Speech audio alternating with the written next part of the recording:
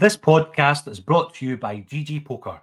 GG Poker won huge tournaments and hold the Guinness World Record for the largest prize pool for an online poker tournament.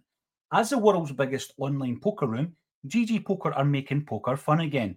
GG Poker offers exciting game formats and software features that aren't available anywhere else. So why play anywhere else? Plus, if you're new to GG Poker, get £60 free play when you make your first deposit of £10 or more. Players must be 18 plus. Full terms and conditions apply. Please see ggpoker.co.uk for details.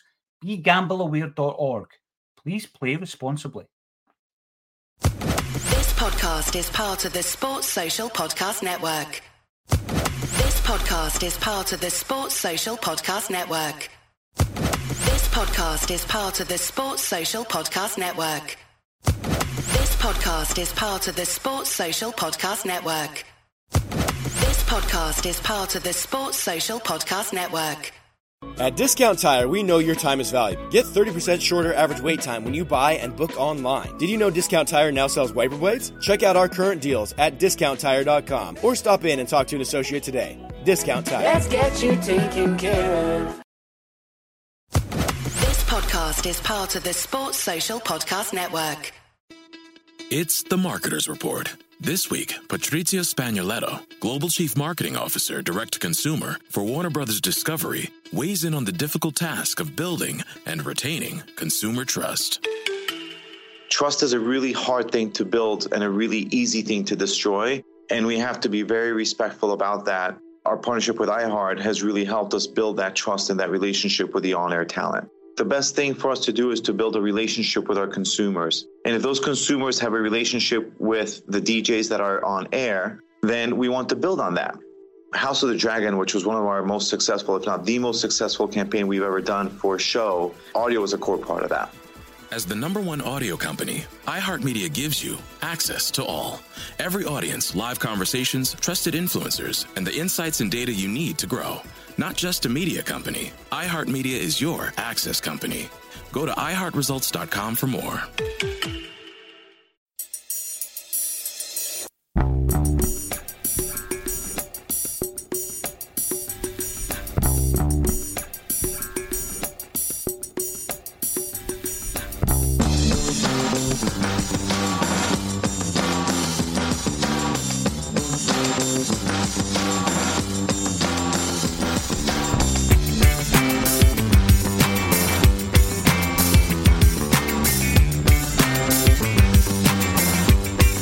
Welcome to A Celtic State of Mind. I'm Paul John Dykes, and I'm delighted to be joined by the normal Thursday panel of JP Mason and Declan McConville. Welcome back, JP and Declan. Are you fully recovered from your illness? Yep, back to normal. So back to your best. Back to your best.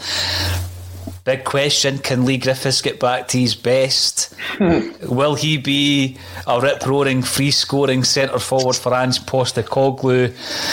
You're almost scared to put a tweet out when it comes to Leigh Griffiths these days. The world goes into meltdown, but it flashed up before we came on. Breaking news, Leigh Griffiths handed a 1-year extension. JP, I'm going to come to you first. I'm going to actually ask you the question. The number over your shoulder, is it as relevant to this deal as anything else? We've got 19 days to get a team on the park. I think so, yeah. I think so. I think Colin, when you asked Colin about it the other day, when obviously we didn't know what was happening with regards to the deal, and he said reluctantly he would say, yeah, give him a deal. But it is purely because of numbers and, I guess, experience. But, he's not good enough to, or he's not fit enough or good enough to play for Scotland in the international tournament, but he's good enough to play for us in an absolutely massive Champions League qualifier. So yeah, I think it is down to that. You asked me, or somebody asked me on Twitter, and I said, that I didn't think that it was a great idea to give him a contract based on the fact that he hasn't done the business for us, and we needed him last season, and it feels like our hand's been forced here a little bit, and that's maybe music to his ears because he's maybe chomping at the bit to prove people wrong. But if we're not sitting here in a year's time and he's played 30 to 40 games for Celtic in the season and scored, a decent amount of goals, then his Celtic career is an absolute failure. So there's the gauntlet. It's laid down. Let's see what he can do. There is a gauntlet. There definitely is a gauntlet, JP. I mean, I think under any other circumstance, if we were sitting in this pre-season, Declan, and I'll throw this one out to yourself, and last season wasn't as disastrous as it had been, but Leigh Griffiths had played as little part in it as he did, he wouldn't be getting this contract. Because it would be ripping it up and starting again. But we're in a situation at the moment where I'm not saying this is panicking. I've called it sticky plasters. I think Ralston was the exact same. Postecoglou's looking at a squad here where we've got one recognised right back who's never played for the club in Lee O'Connor. He's coming back from Tranmere, kind of untested at our level. He's an international player already, got a cap for Republic of Ireland. So you go with a guy who made his debut 5 years ago, even though he's not played that many games for Celtic, with Anthony Ralston. Nobody thinks for a moment he's going to be your first pick. And I think that when you look up front, yes, Edouard came back for training at Lennoxtown, but we know that his future lies elsewhere, Declan. It's probably not at Leicester now, after they've gone out and spent £23 million on a striker. But you're looking at who you've got. Well, Bio's not going to be playing a part. If he comes back, it'll just be for a few weeks until another loan deal or a permanent deal is sorted out for him. Ajeti, who knows what's going to happen with Ajeti? So I think it makes sense. Now, I put out a tweet a couple of weeks back where I called him a goal-scoring machine, Declan. I don't think anybody ever gets tongue-in-cheek tweets these days. I don't know if it's just the times that we're living in, sign of the times. But I think the big problem here is when you're describing a player, and before you say make your point, you say on his day, you could just stop there, because you know that, as a prerequisite, if you've got to use that, then there's a but, and there's a massive but with Leigh Griffiths. Where are you standing? Are you at the point now where you just think, listen, the decision's been made? What else are we going to do within the next 19 days when it's quite clear that although the forward is an issue, the backline's a much bigger issue? Yeah, well, obviously I had the opinion when we was chatting about this before, and I didn't think it was a good idea to give him a contract. But, we're less than 3 weeks away from that Midtjylland game. It would appear that the Ralston deal and this deal is cost-saving exercises due to a lack of positions in the squad, and he's just looked around himself. I think, had we had other players coming in, this would have been snuck in between that. It's the 1st of July. It's Dominic Mackay's first day in charge as CEO of Celtic, and it's been out as basically the first breaking story after the season ticket sales, thanks this morning. So there's a lot to see in this, whether or not Leigh buys into Ange Postecoglou. He could be the first person to be used as an example for Ange Postecoglou, as JP says, if he's not played that amount of games and not bought into it, and feel the wrath of him first. But, after Friday's press conference, I want to back the manager. I liked what he was saying. So I hope it's been Ange Postecoglou's decision, and if it has been, it's just a case of move on and let him prove himself to us now. I still think he let us down last season. I won't change my opinion on that, but he's got a big chance to prove himself now. He's going to be a Celtic player for the next year, and it's just a case of move on and see what happens. Stats are brilliant, and I've been reminded time and time again, JP, that you can use stat to suit any kind of narrative. I don't 100% agree with that. I know that you can use it to weigh, for your argument, for sure. And the stat, and this doesn't take into account the incredible analytics that are out there these days on footballers and performance, etc. But let's just have a look at the kind of base statistics for a goal scorer or a striker, and you're looking at minutes on the park against goals scored, or what we now have, goals assisted. And the stat was every 95 minutes Leigh Griffiths is involved in a goal, and that goes throughout his entire career. So for a footballer who's 30 years of age to be involved in a goal, basically won a game, because 95 minutes, injury time, etc. So you're going to get a goal out of this guy. The point was made that many of those goals, and when he was at his most prolific, was earlier in his career. And if you look at the last 5 years, for example, if we use that as a rule, he's, for a whole host of reasons, not been that goal scorer, JP. Now, you've mentioned kind of games played next season, and you would be looking for upwards of 35-40 games from him. When you look at Nir Beaton last season, who I think was a bit part player, 21 games. So you've got to play like double that, there or thereabouts. What about goals return, JP, for you? What do you think would be a successful season for Leigh Griffiths this season? I think you just want to evaluate his contribution after each game, and see what he's actually brought to the table. If he's assisting and he's working hard and he's training hard, then I don't think anybody will have a problem with that. I think everybody's got a problem with the fact that he admitted himself. This isn't up for conjecture. He admitted himself that he let the club down by the way that he came back for pre-season. And that's not open for debate. He's admitted that himself. So it's not as if there's whispers behind people's backs or anything like that. That is fact. He's admitted that. So we're all let down by the fact that a guy has come back from a 3-month lockdown and not been in the same condition as his contemporaries. And that's something that he's. I mean, I know before that. I mean, I was at the games all leading up to the point where we finished last March, and he was flying. Like we were playing unbelievable. Actually, at times unbelievable football. Him and Eddie up front, that can't be forgotten. But then last season, for whatever reason, starts badly, never really recovers, and it's. I think everybody wants to. Look, everybody's going to support him when he's in a Celtic shirt. You're not going to have people booing him and things like that. At least I sincerely hope not. Anyway, he made a mistake. He's paid the price. He nearly got shown the door. I was seeing people sharing pictures, Hibs fans sharing pictures with him and saying bring him home and all that. I mean, if Hibs had got Leigh Griffiths today, for example, on a 2-year deal, they would have definitely felt like they'd want to watch because they're getting. The guy that supports the club back and all blah, blah, blah. It would be a big deal for him. So we've now got him for a year. We have to make sure, and Ange Postecoglou has to make sure, and whoever is his backroom team has to make sure that they're getting the absolute best out of the Leigh Griffiths that currently exists that they can. Right. Let's do a Kevin Graham here. And let's have a look at a parallel universe. And things go differently this morning, JP, and he signs with Hibs. Would we have still had the same guys that are criticising my tweet saying, I can't believe we've allowed him to sign for Hibs. He's going to score 20 goals next season, etc., etc. Because, I mean, Hibs are sitting as the third top club in Scotland at the moment, And I do get that kind of sense. And it links in nicely to what I'm going to ask you, Dick. I think Leigh Griffiths gets too embroiled in this whole social media thing. I really do. Now, we know that he's had a long-term battle with mental health issues.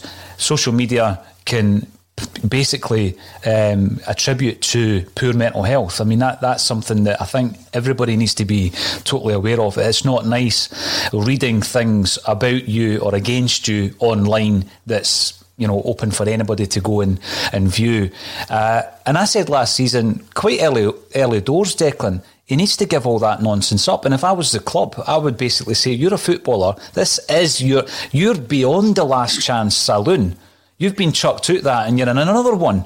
And this is your final chance in terms of top-level football, Declan, because anything beyond this, the cautionary tale being Anthony Stokes, anything beyond this is a massive step down for Leigh Griffiths. And if it doesn't work out this year, you just got to look at Stokesy, right? He's trying to win a deal with Shamrock Rovers. He's never kicked a ball for 16 months. There was a whole issue with signing for Livingston. I don't like plastic pitches. Well, you knew they had a plastic pitch. You don't want Griffiths' career just to taper off because, so many other players, a lot of them with a Hibs connection, strangely enough, their careers have tapered off, Declan. Do you think we just need to look at a player like Leigh Griffiths and say, all this nonsense, because social media doesn't matter to you at this moment in time, Leigh Griffiths. This is your last chance. Knuckle down. You can get him fit. He's only 30. I'm reading stories about him like he's 37 or 38 years old and his legs are gone. I didn't help last week hearing Neil Lennon's comments about him losing his pace. Where's he getting that from? I don't know. And, it is beyond last chance saloon, but, we might see a very different approach in his management style. That's Ange Postecoglou's management style to Leigh Griffiths. Our chat last week, we spoke about that 3-month interlude where, Neil Lennon had said he wasn't fit, but, it would appear that nobody at the club knew he wasn't fit, and surely to God there was somebody checking up on what players were doing during lockdown, their weights and everything else in between. So as well as that, Jack Naylor, who I'm sure would have had a big say in terms of player fitness, has also left the club. He's went to RB Leipzig. So it's a change of era. Ange Postecoglou is going to be in the door. He's obviously had a chat with him and he's made this decision. So, it's a case of wait and see how Ange manages Leigh, and it's either going to go one way or another, as I say. He's either going to come in, do the job, or he could end up being the first example of why not to mess with the new gaffer. Exactly. It's the give them enough rope kind of scenario at times, isn't it, with footballers? I'm keen to get in some of the comments because I know this is a very divisive subject, JP. And before we came on, I was saying to Declan, we're talking about football here. It's unbelievable how divisive some of these things can be. We've just given Leigh Griffiths an extra year in his contract because we're struggling for strikers and we've got a European qualifier in 19 days. Highland Parry 2, welcome back. You're commenting on YouTube. This deal hopefully had a big if in it. As if not fit or overweight, the deal can be cancelled during the season. Now, we've seen that. We've seen that kind of brutal and ruthless nature of managers in the past where they tear up a deal and the player has to go and find employment elsewhere. I think Lawrence made a good point another week, JP, about tying it into his wages in terms of we don't know what the deal is. We know that the length of the deal, we know he's a Celtic player, but it could be, this is your wage. You're not going to get what you were on last season because he's a senior player now. He'll be one of the higher earners, JP, and I think that obviously it needs to work for the club as well. Going back on that point I made about the social media thing, Leigh Griffiths also needs to just take a step out of the media side of things, doesn't he? He's done kind of everything over the last fortnight whilst it was up in the air as to whether or not he would be a Celtic player. But I don't think it's helpful to go onto these shows in the mornings, the Euro shows and Open Goal, no disrespect to the channel itself, but I just think the timing probably wasn't the best either, was it? And it's time to say to Leigh Griffiths, you've got to wise up here. Yeah, I mean, it is curious though. There was some reports yesterday that were saying that he'd removed all evidence of Celtic on his social media profiles. That's a complete false story. As far as I just did a wee bit of digging this morning. Incidentally, by the way, his pinned tweet on Twitter is the goals against England. Now, of course, you were going to have that, and be rightly proud of it. It was an incredible moment. He's written himself into the history books forever by doing that. I was there that day. It was absolutely unbelievable, and we should have won. We definitely should have won. But that's his pin tweet. That was 4 years ago. Do you know what I mean? That's 4 years ago that happened. And, like you said, a lot of his great moments have been, quite a bit now in the past. So it's up to him to do something in the present. But as far as following Celtic on Instagram, he still follows Celtic on Instagram. He never had any Celtic stuff, as far as I could see, like Celtic football or blah blah blah. He never had that as his bio or anything like that. So someone's made up a complete false news story with that, and that was last night, as if to say, oh well, he's away then because he's not following Celtic on Instagram, but he actually is. So complete nonsense. The social media thing. Yeah, I think getting involved with that surely isn't good for him. Because the amount. I mean, geez, see the amount of stuff that we get, and we are like this. He's, got however many thousand the stuff he must get on Twitter. Oh my God, it must be insane. But it's damaging. It's damaging. I mean, see the thing, JP, you're talking there about somebody trying to extract a story from apparently a footballer removing a team from a social media page. I mean, surely you've got more creativity in your life that you don't have to be scratching about for. That's not a story. That isn't content creation. That's an absolute nonsense, if you ask me. I'm keen to get as many of the commenters in as possible today. Patrick Murphy, I'm concerned this indicates that we have no strikers lined up to sign. Griffiths has ability but has wasted too many chances. He can't live off what he did in 2015, going back to what JP just said there. We need fresh blood urgently. Listen, that's a good point for Patrick, because I think the Edouard situation, Declan, comes into it. Of course it does. Leicester were interested in Edouard. We don't know if Celtic were asking too much, but they've gone away out there and signed an incredible goal scorer for 23 million quid. So Eddie comes back to Lennoxtown. We know that he's in the building. And, had he gone out and we had other strikers lined up, which I'm sure we do, this whole scenario might have been different. So we're basically, we're reacting to the circumstances to a degree, are we not? Yeah, I mean, said earlier on, that number's crucial at this moment in time, and what we're looking around ourselves with. There was a possibility that obviously Odsonne Edouard might have checked out. He probably still will check out. We've got a player coming back from Toulouse who's not did anything in a Celtic jersey yet. Albion Ayeti, who again we were told wasn't fit, like Leigh Griffiths, and then Jonathan Afolabi, who wasn't a first choice starter for Dundee either. So in terms of what we've actually got within the building, it lacks. And as I said earlier, it just looks like a cost-saving exercise of having a bit of depth in different positions. I would hope though that whenever Odsonne Edouard does depart Celtic, that we do suitably find him a replacement, and it's not just relying on Leigh Griffiths and Albion Ayeti, because if that is the case, I will be very, very upset and disappointed, as I think many Celtic fans will be. Yeah, I think so. Now, loads of other topics to cover, JP. I'm going to come to you in just a moment. David Bradley comes in on YouTube. Right move to give him a year. Up to you, Lee. We need you fit, 100%. Alistair Jack. No, says Alistair. Ange should have shown Griffiths the door, in your opinion. And David Kelly, who's a long-time contributor. Welcome back, David. Griffiths and Ralston, what a revolution. We've been duped again. Everything we hoped Postecoglou would be indicated Griffiths would be let go. This is very worrying going forward. Well, it was, I would say, non-committal last week, JP, in the press conference, because, I mean, the fans' media asked him about Leigh Griffiths. They asked him directly about Leigh Griffiths, and he basically said that they're in discussions, and it's all about not just with Leigh Griffiths, but if the players are willing to fit his mould, then they'll be part of it. So I can see David's point here, because on paper you've re-signed Ralston and you've re-signed Griffiths. Where's the revolution? I can totally get that. But let's have a look at some of the other ins and outs so far. So we'll come back to El Yunusi, because there's obviously the whole loan situation. So we had Duffy, no surprise, he's away.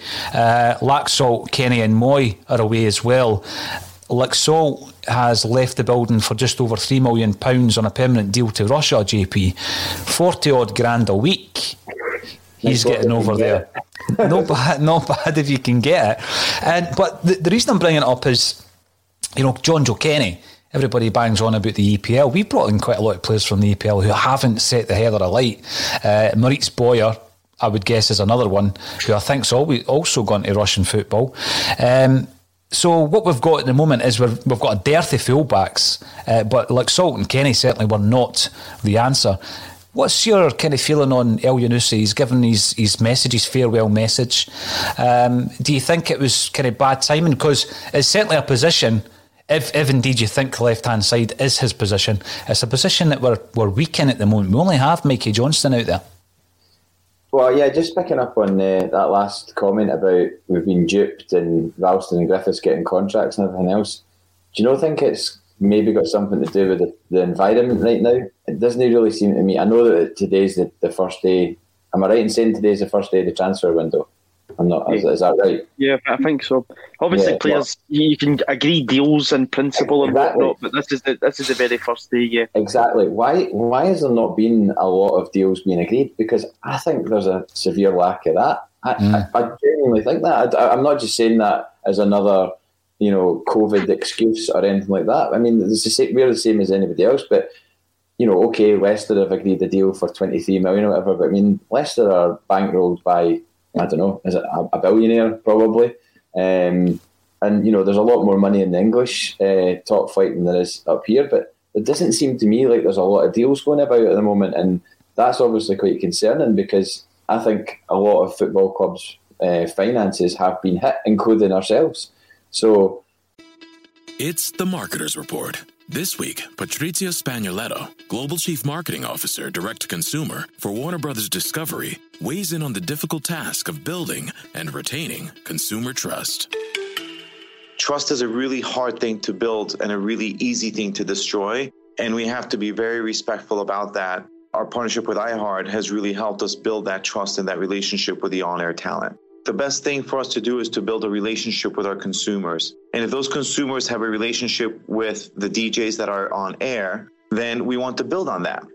House of the Dragon, which was one of our most successful, if not the most successful campaign we've ever done for a show, audio was a core part of that. As the #1 audio company, iHeartMedia gives you access to all. Every audience, live conversations, trusted influencers, and the insights and data you need to grow. Not just a media company, iHeartMedia is your access company. Go to iHeartResults.com for more. It's The Marketer's Report. This week, Patrizio Spagnoletto, Global Chief Marketing Officer, Direct-to-Consumer for Warner Brothers Discovery, weighs in on the difficult task of building and retaining consumer trust.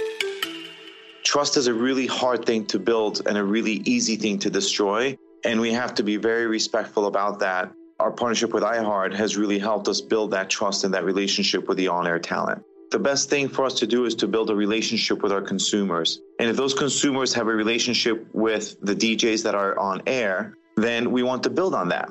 House of the Dragon, which was one of our most successful, if not the most successful campaign we've ever done for a show, audio was a core part of that. As the #1 audio company, iHeartMedia gives you access to all. Every audience, live conversations, trusted influencers, and the insights and data you need to grow. Not just a media company, iHeartMedia is your access company. Go to iHeartResults.com for more. It might just be the case that it genuinely is to fill jerseys because we've not got the money to go out and spend the way that we all want. I mean, I think all of us want us to go out and spend big. I mean, I'm not saying spend insane, but spend big in terms of 3-4 million in this player, 4 or 5 million in that player, maybe the odd 7 million. I mean, that's, you're getting into realms of signing levels that we haven't ever really done before. When have you ever seen us go out and spend? Probably 20 years ago with Martin O'Neill, but even then he didn't spend as much as everybody makes out. You know, I think in his first season he didn't go out and spend like crazy money. I think he bought Sutton with the Viduka money, if that's right, and then I think he bought Neil Wennon halfway through the season. But he didn't go out and just blow hundreds of money, which is kind of what we all hope and want Ange Postecoglou and Dominic Mackay to do. But maybe that's not going to happen. I totally get that, because the circumstances currently, JP, is I just think we really are looking at a situation where, just 12 months ago, if we had sold Christie, Ajer and Edwards, the transfer fees back then compared to now, the drop in asset value is astonishing. So we really are going to have to cock Annie with that in mind. But I think the fact that we all kind of expected at least Edwards to leave the building, possibly Ajer and maybe Christie as well, all three of them, the bids obviously have not come in. Otherwise, as you say, they'd have been lined up and there would have been the tweets, because they don't mess about. They've got the suit jackets for the managers, all tailored for their announcement tweet and all this kind of stuff. It's the same with the players. Frimpong, it's like that. The deal's done and he's gone. Yeah. So I think that, we're haggling with several clubs in relation to Chris Ajer. It's clear that Leicester weren't willing to pay what Celtic wanted for Odsonne Edouard. And I think Christie, the Euros weren't very kind to Ryan Christie's prospects of leaving to the level that he thinks he's at as well. But again, just while I remember the Laxalt signing, look at the loss AC Milan have taken on Diego Laxalt. Mm-hmm. 3.5 million for a guy that they paid 16 million for. I mean, that's an indication of the market, being a bit crazy. And sorry, I never answered your question about El Yunusi. Obviously, I did like him. I think maybe in another time, in another place, he could have been somebody that we would have gone out and spent money on. But I would hazard a guess that Southampton probably want, fairly serious cash for him, and much the same way as we are not letting our players go for buttons, they're not going to let him go for buttons. So we're in a catch-22. Didn't they pay something like a similar fee for him? 16 million quid. Yeah. So you're taking a £10 million hit, sometimes more. If you're, what was the reported figure? 5 million. I think El Yunusi, there was a clause. I don't think we're going to spend 5 million on a player like El Yunusi. No way. No. Not when we're giving deals to Ralston and Griffiths. No chance. I don't think so at this stage. John Paul, I think this is maybe aimed at my point around Leigh Griffiths. Don't understand where the blind loyalty comes from. I think one of the examples. And by the way, I'm not blindly loyal to Leigh Griffiths. I mean, I know his faults, and this is a big thing. It is a risk, but, how big a risk is it? It's not as though we're buying a £5 million player, JP. We've got a guy here whose wages would probably cost £1 million this season. There's been apparent interest in Nisbet. I don't think there's going to be any deals done unless we sell Edouard, and until that happens, no new strikers, I reckon, will come in. We're going to have to concentrate at the back door and get that locked before we do anything. So it's not such a blind loyalty, but it's a good point that you make, John Paul, because I think that with regards to El Yunusi, there was a kind of comparison. Here's a player who's had 2 loan deals at Celtic, similarly to Paddy Roberts, and there's a whole host of people who, at the very mention of Paddy Roberts, the green love hearts start popping out their heads. Whereas when you look at the stats, El Yunusi, statistically was a very good player for Celtic. So yeah, there is some loyalty, there is some blind loyalty to certain players.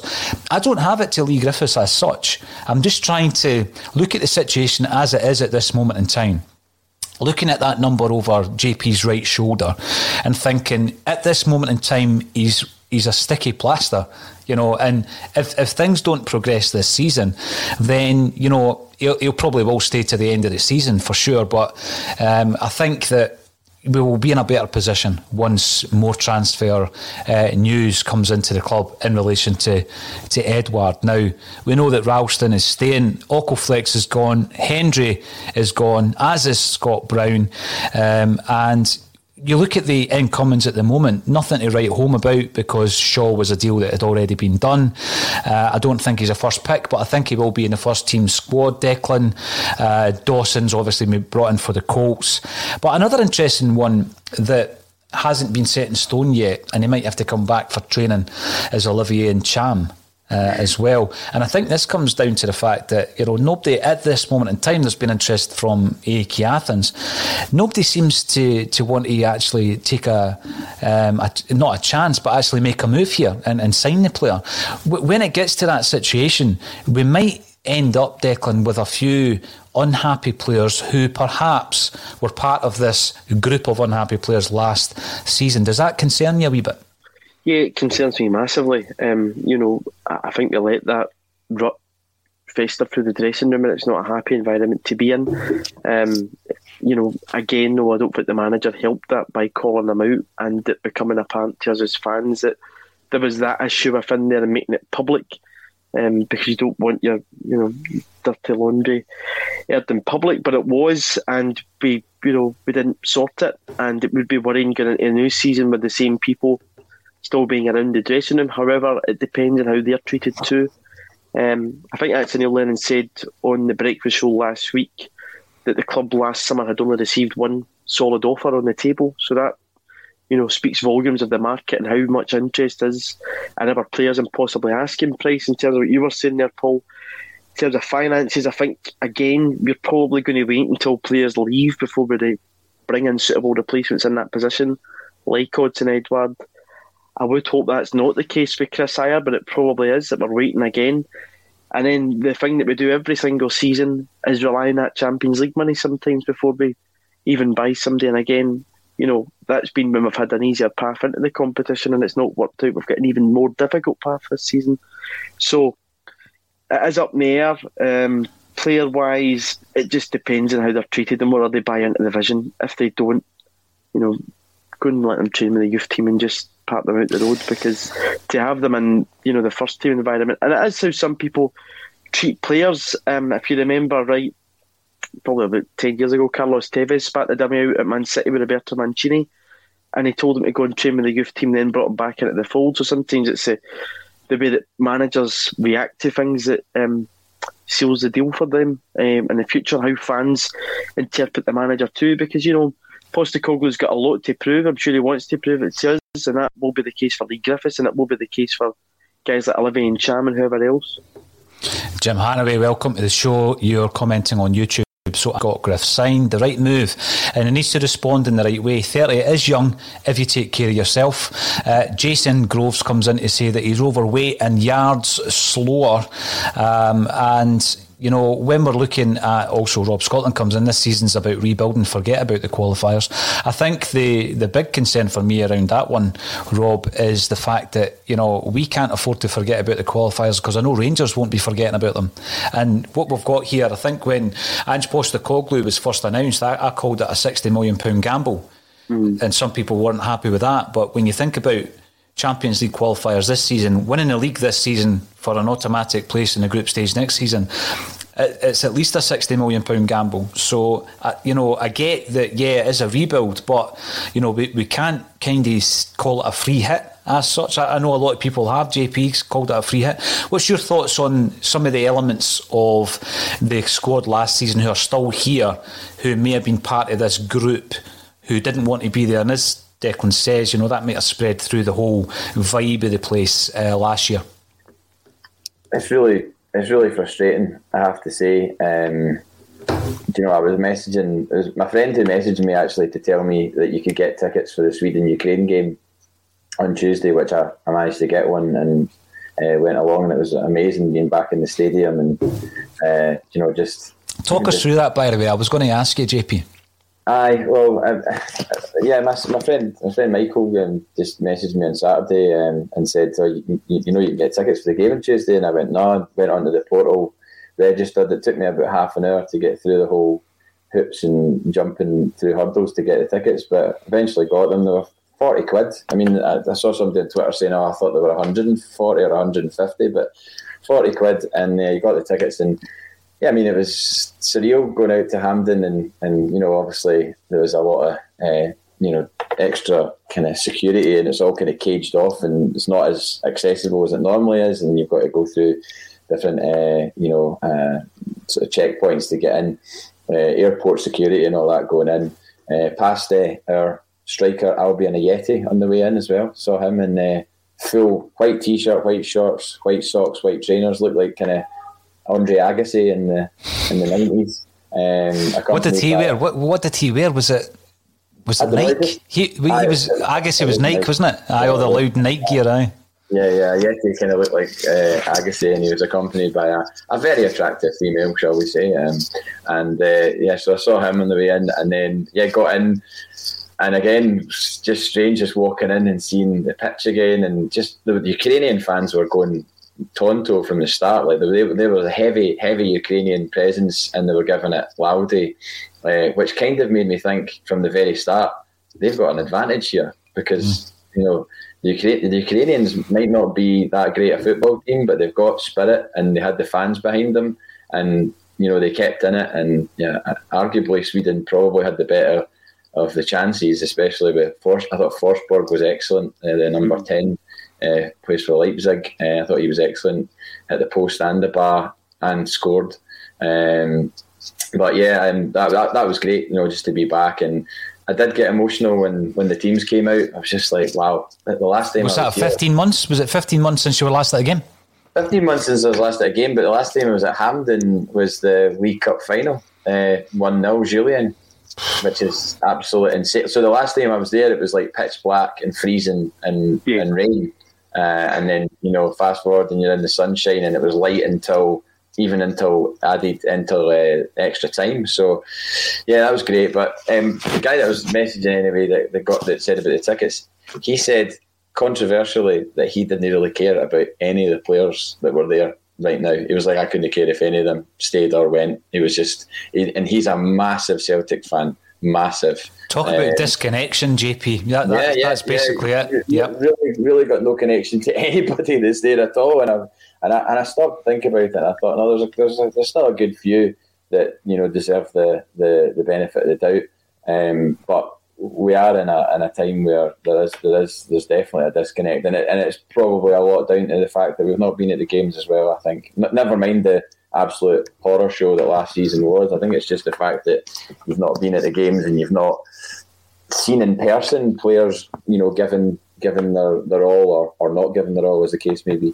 See, that this is the thing, that this connection, I worried that 15 months without having that connection, and it's going to be longer before we see Celtic, I would guess as well, because I know that there was a suggestion of full houses very, very soon, but it's going to be another couple of months anyway. And I got concerned that there might have been a generation of people, JP, maybe a younger element, who don't get the connection at a time where you need to get it. When you get the bug, you'll remember getting the bug as a youngster and going to the games, and it kind of bypassing them. That was a concern for me, because I know that a lot of young youth football coaches had the same concern about kids within that period of time, be it a year and a half or so, where they would have got the bug for football and it bypasses them because it's not accessible.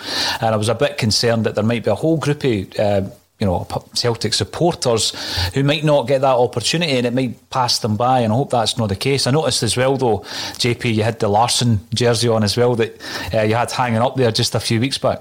Yeah, bought for Euro 2000 21 years ago.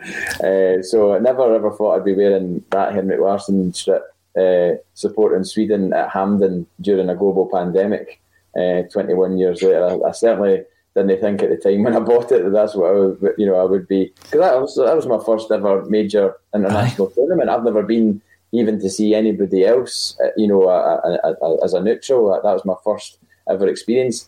I said to my mate on the way out, it might be my only one. Who knows when I'll get the opportunity to do that again, wherever they hold the Euros the next time, and whether Scotland are there or whether I can afford to travel to where it is. I mean, I was only got on you can get a 61 bus. Or no, can you? No, you can't get a 61 bus. You can get a 75 to Hampden. So I don't know. It might be a one-off opportunity, but certainly enjoyed it. One last question before we go on to other Celtic topics. We're talking jerseys. We're talking about your Larsson jersey there. JP, there's a jersey over your right shoulder. Tell us about that, and then we can have a very quick chat about the latest Adidas effort that Celtic have been served up with. Yeah, I'd always kind of fancied getting an Argentina strip, but never got round to it. And 2014, World Cup in 2014, I decided to get an Argentina strip. I've not got Messi on the back. I've not got anything on the back, actually. But yeah, I've always had a... As the #1 audio company, iHeartMedia gives you access to all. Every audience, live conversations, trusted influencers, and the insights and data you need to grow. iHeartMedia is your access company. Go to iHeartResults.com for more. I don't think anybody who's a football fan couldn't have a soft spot for Argentina. And it's a really, really cool top. But with regards to that, if that is a real Celtic strip that's been leaked, the one that's based on the old door, the stained glass door in Celtic Park, I like the idea. The delivery, horrendous. Why is there a badge right in the right down there? I know. What's all about? And Adidas in the middle, and the badge underneath. I know. You know what? It looks like a hooky effort. So I'm like yourself. I like the concept. I've always loved that stained glass window. I love that. And the old pictures of Jock Stein standing at the entrance and all that. Tremendous. Mm-hmm. And by the way, I've told the story in here before. Declan will know this. It was actually found. That stained glass window was found at Celtic Park by Margot McQuaig, who now does the documentaries for BBC Alba. And it was in a part of the stadium that had been closed off during the rebuild. So it was in a hidden wall. So it was actually lost. Mm-hmm. And then someone pulled down a wall and there's this stained glass window. It was just sitting there. Yeah. And then they decided that they were going to, clean it up and put it back up. And thankfully they did, because that kind of history cannot be lost. So I love the concept, but poor execution, Declan. Is it one you'll be purchasing yourself, mate? Nah, I think if that is the jersey that comes out, the £50 season ticket voucher won't be getting spent on that bad boy. I'd probably much rather the away kit of the mint green polo, mint green training top, which is actually quite a decent effort. They looked good in that the other day in training, I thought. They definitely did. Now, one last point on Griffiths. I spoke about a cautionary tale. There must be something in the water at Easter Road, because the names that are coming to my mind is Gary O'Connor, Derek Riordan, Anthony Stokes, and even Jason Cummings. The last time I saw him, he was swinging for a chandelier after Dundee won promotion. It's like, come on, guys, you've got 15 years, you've got a good hit at this, and a lot of their top flight careers, if you like, probably lasted 8 or 9 years. It's just not good enough. You've got to maximise your ability, and I think if Leigh Griffiths doesn't wake up this season and go and work himself to the absolute bone this season, that he doesn't deserve it. and we'll be sitting here in a year's time and it'll be a completely different kind of attitude and view that I've got on it, Declan. Sometimes you give somebody one chance too many. It could well be that this is that situation. Let's hope it's not. Let's hope it's not the scenario that we are facing. You spoke about, Ange Postecoglou. He addressed the Celtic fans last week. JP, I've not had a chance to speak to either of you actually, because Declan was on Thursday last week. A lot has been said about that press conference. Let's talk about the actual impression you got. Start off with yourself, Declan. Ange Postecoglou, what's your first impressions of the man? Well, first of all, thanks to JP Taylor for allowing some fans along on a Zoom call last Friday. About 4 o'clock-ish, we got to hear from Ange Postecoglou and Don Mackay. Were you invited because you're a bus convener, Declan? Is that why you got into that one? No. I think the invite for that one, that meeting got lost, so this was just a normal fans forum invite. So, yeah, I think it was a busy day for him last week. You had the broadcast, then the fan media, then the dailies, then his photo op, then he was down seeing us, and then I think he was away looking at houses after that, we were told. So he was on the roof just before he came down to see us, and somebody had asked, was he getting somebody had to talk him down from the roof, but thankfully he came down to talk to us. So he came down and he made a very good impression. I liked what I heard from him. I liked how he handed a certain BBC journalist his backside on a plate last week when it was questioned on whether Celtic was a big step up for him. If what he said translates onto the park, I'm all for it. But, words can only go so far. We'll just see how it goes. But yeah, last week, very much so impressed with the whole thing that Celtic did last week.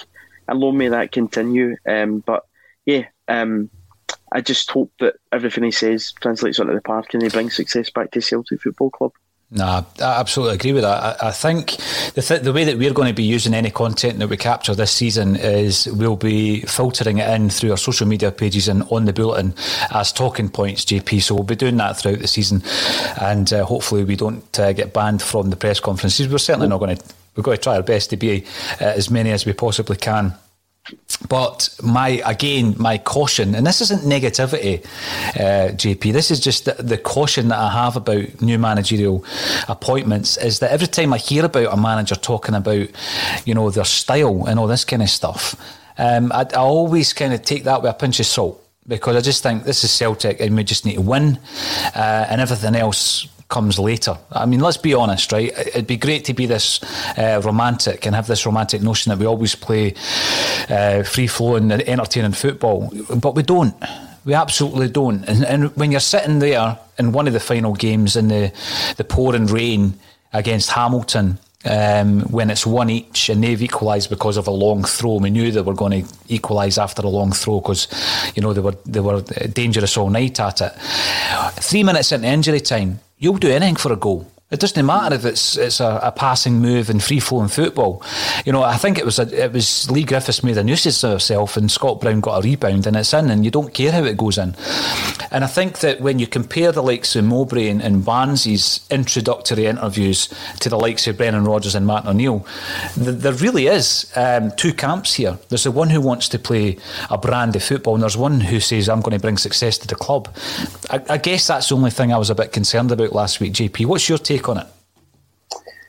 I guess just going back to Declan, your experience of managerial appointments is limited compared to Paul and I, because obviously we are ancient, a lot older.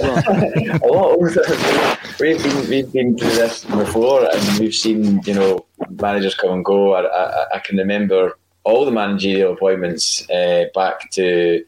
Would it be Liam Brady would be the first one that I remember happening as a am I right in saying he took over from Billy McNeil? Yeah, if your history and all that. So I remember all that, and I can remember. I don't remember big fanfare or anything like huge statements or lots of words and lots of rhetoric about what he was going to do. He may have said that. I was 10 or 11 at the time, so I wouldn't have been eating up the content as much as I maybe do now.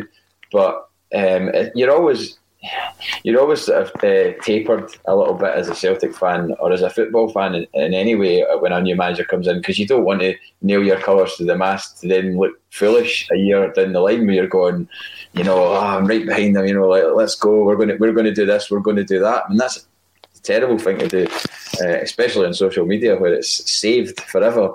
So you need to, as you said, a little cock-anny, which is a great word. Van used that. I've not heard that for a while. Not insinuating the same age my gran. My gran was 100 when she passed away.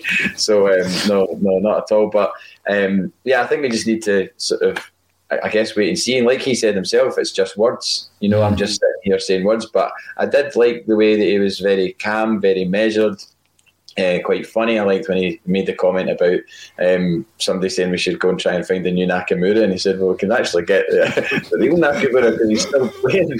Whether or not we give him a contract at 42 or whatever age he is, I don't know, but we can still put a ball into a moving bus from 50 yards, which is impressive. And if you've not seen that, by the way, check out YouTube. It's phenomenal. Awesome. That's awesome. Oh, it's unbelievable. So good. But I know I'm in the very kind of, especially given the fact that I don't know what it's going to be like recruitment wise. So it would be mad to think that he's got this magic wand that's going to suddenly turn our squad into this, world beating, all conquering Celtic side. So I think it's just a very old tale of one game at a time. Yeah, the other thing that comes into it, I think, JP, is, and by the way, you're talking about when Liam Brady was taking over as Celtic manager, we had to wait, obviously, on your weekly edition of the Celtic View, and then the Celtic Collection video that was kicking about at that time would probably show you the interview that you've read in the Celtic View as well. So, different times now, Declan, not quite at the touch of a button. But, that was actually groundbreaking, Dick, that Celtic brought out a video magazine. It only lasted for 4 editions, by the way, but, it was a behind-the-scenes Terry Cassidy production. But when we're talking about the managerial situation as well, I think there is an element of the fact that we all know we were trying our best to bring Eddie Howe to the club. I mean, the club made the statement to say that was the case. And you look at the merry-go-round that we knew was going to happen down south, and some of the managerial vacancies that are now being filled up by quality managers, it's got to be said, in some cases. So Spurs have appointed Nuno Espirito Nuno, I think that's his name, I've probably got that wrong, and Palace have appointed... That's the guy, that's the chap, yes. Palace have appointed Patrick Vieira, and Everton... a guy called Rafa Benitez, whose CV was probably in that drawer that time, Anyway, the point I'm making is there's no big appointment for Eddie Howe, right? So here's a guy who you're reading between the lines, and I'm sure that in the future more information will come to us and be presented to us around what went wrong. Years later, JP, you interview somebody who was involved in the deal, and we find out that Celtic tried to buy Wimbledon and all this kind of stuff. Guys who are around the table when Gina Lash should have signed for us and all that. You find out eventually what happened and what went wrong. But Eddie Howe's not got any of these jobs, and then you ask yourself, well, what level is he going to manage at? And I think I made the prediction, maybe it's because I was a bit disappointed at the time, his entry level back into English football is not going to be as high now as it would have been if he did the Brendan Rodgers route of getting himself back into a successful football club like Celtic, and then his stock rises, and there's the model, the Brendan Rodgers model when he did it. Where does the future, what does the future hold for the likes of Eddie Howe? Is he going to be kind of consigned to the bin like Owen Coyle, where he knocked us back and basically the rest of his managerial career was mediocrity or obscurity? Declan, am I being a wee bit harsh on the man? Well, it looks like the Fulham job's going to go as well. It looks like Scott Parker's going to go back to Eddie Howe's old club, Bournemouth. So in terms of what's available now down south in England, if that's where he was wanting to base his still, there's not much going. So it could be a case that he maybe picks up, a job once somebody gets sacked by October, November time. But, if he's just going to do that, Scott Parker's a prime example. Relegated with Fulham and then goes back to a championship club in Bournemouth who were trying to get up. Is that just going to be what he does for the rest of his career? If it is, good luck to the guy if that's what he wants to do. But in terms of his own ambition, you only, as you say, Paul, need to look at Brendan Rodgers and how far he's taken the Leicester side. Won an FA Cup.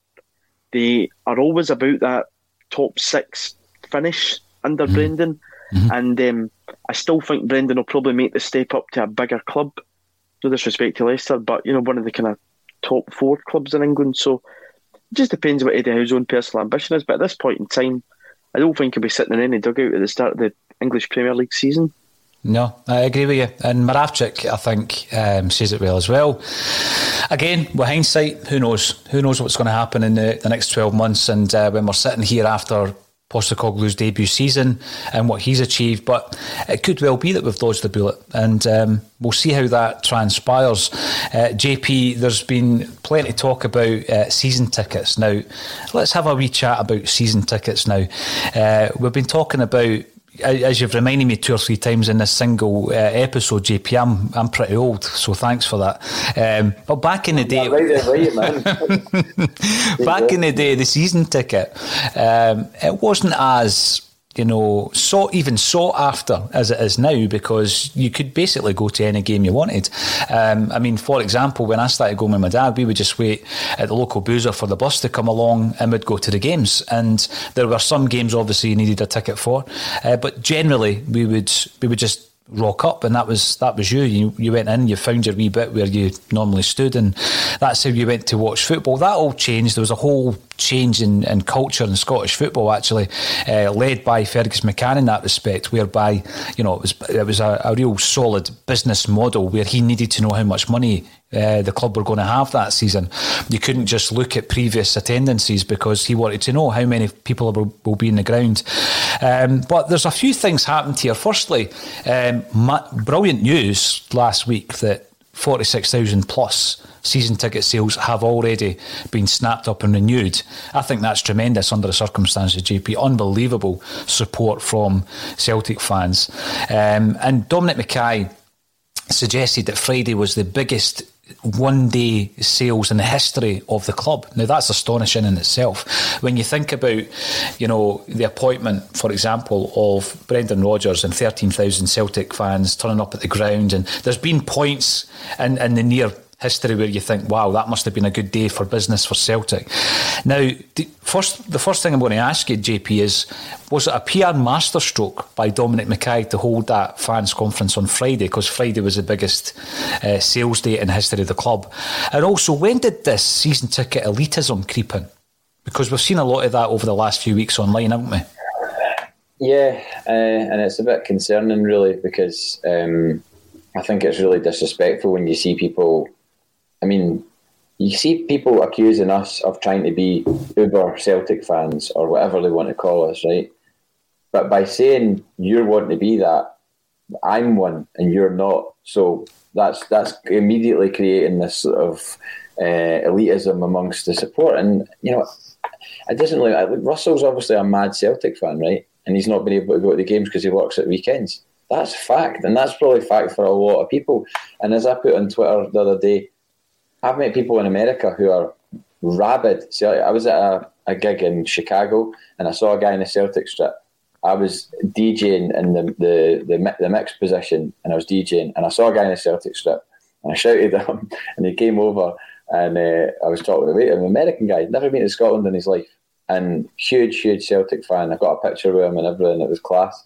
And so like that, things like that this season ticket thing is I don't see why, I'm not saying that because I've got a season ticket it gives me the right to speak on this podcast, and I'm not saying that if I didn't have a season ticket it would give me the right. It doesn't. I'm just a Celtic fan, and I'm a bit more mental about it than other people, and I want to speak about it on a podcast, so that's it. It shouldn't matter whether I'm a season ticket holder or not, as long as I'm not embarrassing myself or the club, and I'd like to think I'm doing neither. I'll let people be the judge of that. With regards to that, and like you said, it did used to be a thing that you could get into the games no problem. I used to go to the games in the Bathgate bus with my pal and his sister, and you could just buy tickets at the ground. That was pre Fergus McCann. That was probably Stuart Slater. When was Stuart Slater? 90. 92, 93. 92, 93. So I remember being at Stuart Slater's debut, and we used to get tickets, no bother. It was easy, and then obviously Fergus McCann made it a kind of right. Well, this is if you want to get a ticket for Celtic Park, and he made it a bit more sought after, I suppose, and more of a kind of commitment as well, and whatnot. And yeah, I didn't get my first one until I was 18 because I used the money that I was earning from my first job to pay for my season ticket, because my mum and dad, were not minted to be able to just be like, here's however much money for a season ticket and whatnot. So yeah.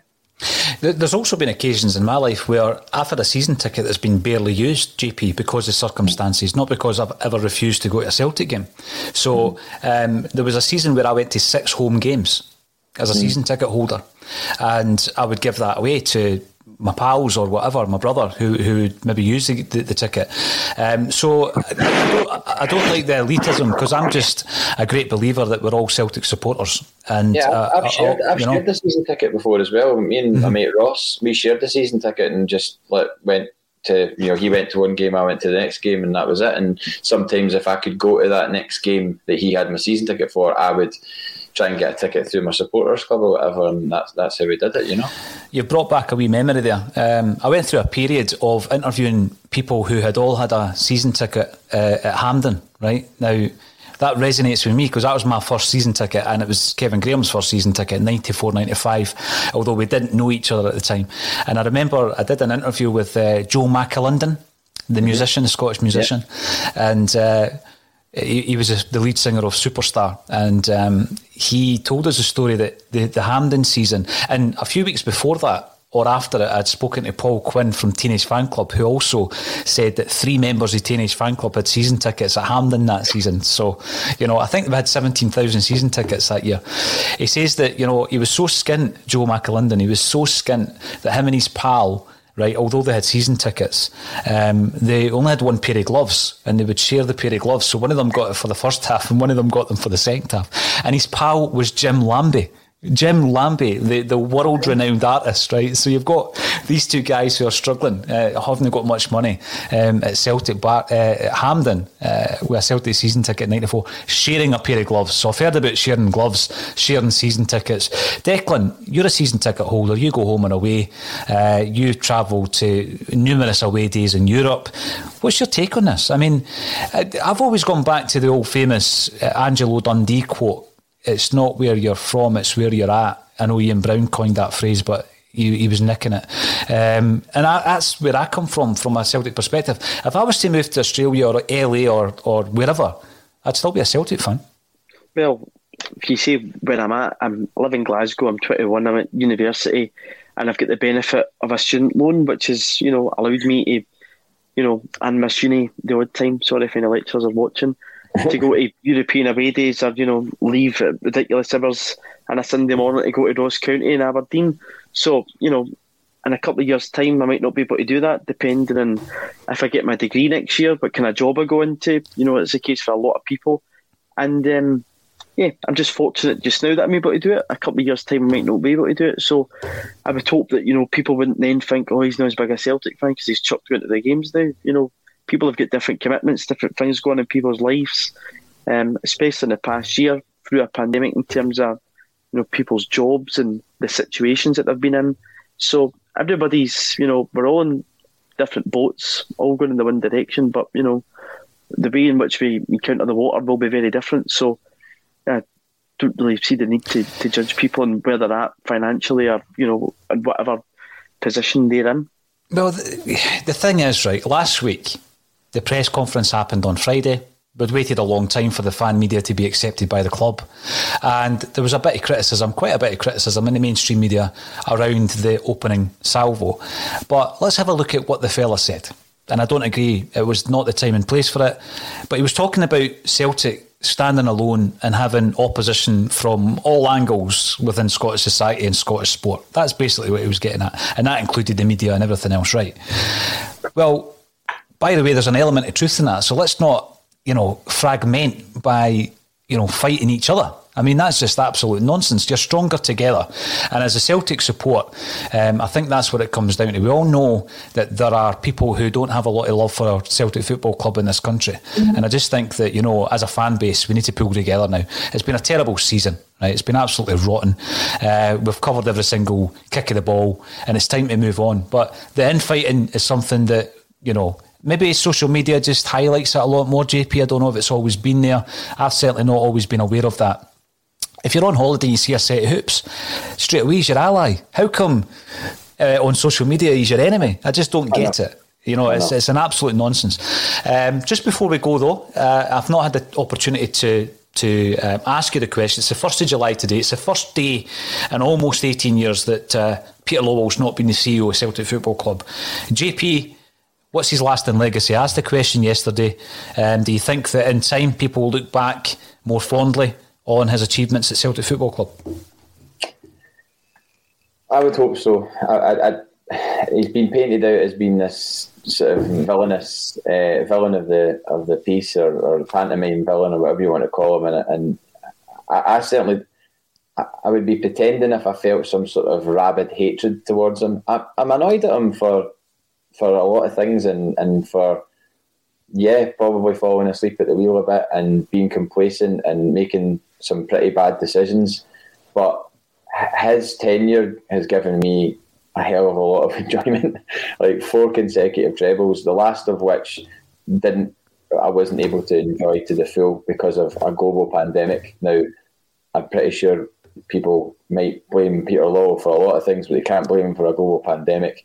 So, it was curtailed a little bit because of that. But the previous 3, we'll never see that again. People go on about 10 in a row. Four trebles in a row is insane. Declan is 21, right? And he is going to the games home and away just now. I was at games home and away. I went to every single home and away game this season. Martin O'Neill won the treble, because I was doing the exact same as you. I was spending my student loan and working at the same time. And I was spending all my money on Celtic, home and away.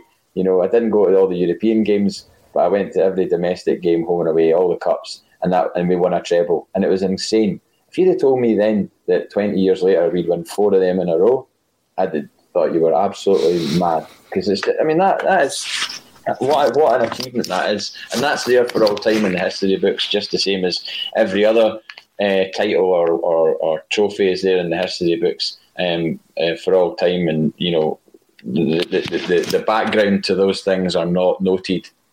All that's noted is the names and the trophies. And for 4 years in a row, Celtic won everything. I mean, we'll be telling our grandbairns about it. Aye, 100%. Like Paul Cuddihy wrote 20 years ago that he'd be talking about Henrik Larsson in 20 years' time. And I found it in an old Celtic view. So we'll be talking about, Scott Brown, Scott Sinclair, Moussa Dembele, Kieran Tierney. Those guys are immortal. That New Balance era of strip is now immortal because of what happened in that strip. It's not about whether or not it was a cool strip or not. It's like, as time will pass, those New Balance strips will become iconic. And I bet you in 20 or 30 years' time, they're going for shed loads of money on eBay when people are selling them with names in the back, just like they are going for loads of money for guys that didn't do anything in the books. You could probably buy the Cascarino Celtic strip, and it would cost you an absolute arm and a leg on eBay, and he didn't do anything with Celtic. Imagine what a Moussa Dembele top in 20 or 30 years' time will go for. I know. I should have bought all the pink jerseys, Declan, when I had the opportunity. Maybe know them. Now, Declan, New Balance, it's now a new era. What's your thoughts? I think that you probably look at the situation for one so young with a good perspective on things. You've not been overly critical of Peter Lawwell. Do you think that time will be his friend in terms of what he achieved at Celtic Football Club? I thought yesterday, the good, the bad and the ugly was quite a good way to describe it. 21, 18 years of that, Peter's been in charge at Celtic, so really for people my age, we've known no different. There's a lot of good, there's some real bad in the mix of it, but time can be a great healer for some people. Some great moments in my life as a young person, JP alludes to, 4 trebles in the bounce. Some of those Champions League nights, absolutely phenomenal. But again, important to remember, well paid for that job that he did at the club. But another thing, to mention in Peter Lawwell is his relationship with the Lisbon Lions, which is something a lot of the guys have been speaking to them about, have praised them for. They were left out in the dark for so long at the club. Obviously, Fergus brought them back into the fold. I don't know for guys like Billy McNeil, who Peter brought back in as an ambassador in 2008, 2009, and made them feel, part of the match day again, a welcome at Celtic Park. And the same goes for guys like Jim Craig and Tom Boyd and Davy Hay and some of the other ambassadors. So there's a lot of good, a lot of bad, and we'll just see what happens over time for Peter Lawwell. But it's a new era, and hopefully Dominic Mackay can bring success back to Celtic Park. Here's hoping. We'll cover it every step of the way. Leigh Griffiths signs a new contract, and it's divided opinion. Let's see how that one goes. I've called him a goal-scoring machine, and as JP says, you're either a prophet or you're a meme. That's what happens over the next 12 months. So here we go. Thank you everybody for getting involved via YouTube, Twitter and Facebook. And thank you once again for Declan McConville and JP Mason for joining me on A Celtic State of Mind.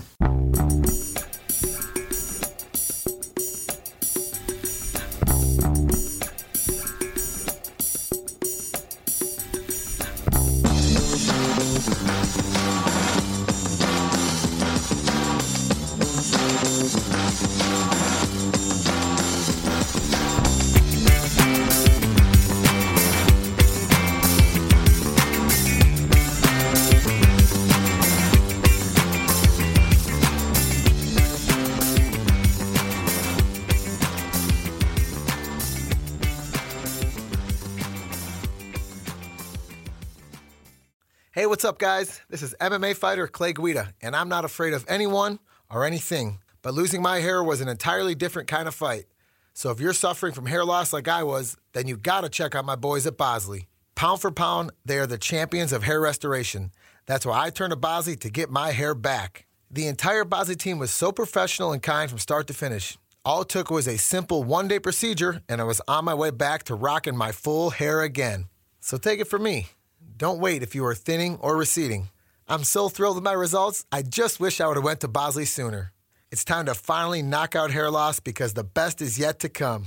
Check out Bosley today. When MMA fighter Clay Guida was losing his hair, he trusted Bosley to get it back. Now it's your turn. Get a free information kit, plus get a $250 off gift card when you text SCORE to 203203. That's text SCORE to 203203. Don't wait. Text SCORE to 203203. As the #1 audio company, iHeartMedia gives you access to all. Every audience, live conversations, trusted influencers, and the insights and data you need to grow.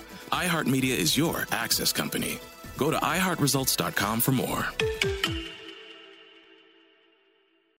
Sports Social Podcast Network. Sports Social Podcast Network. Sports Social Podcast Network. Sports Social Podcast Network. Sports Social Podcast Network. Sports Social Podcast Network. Sports Social Podcast Network. Sports Social Podcast Network.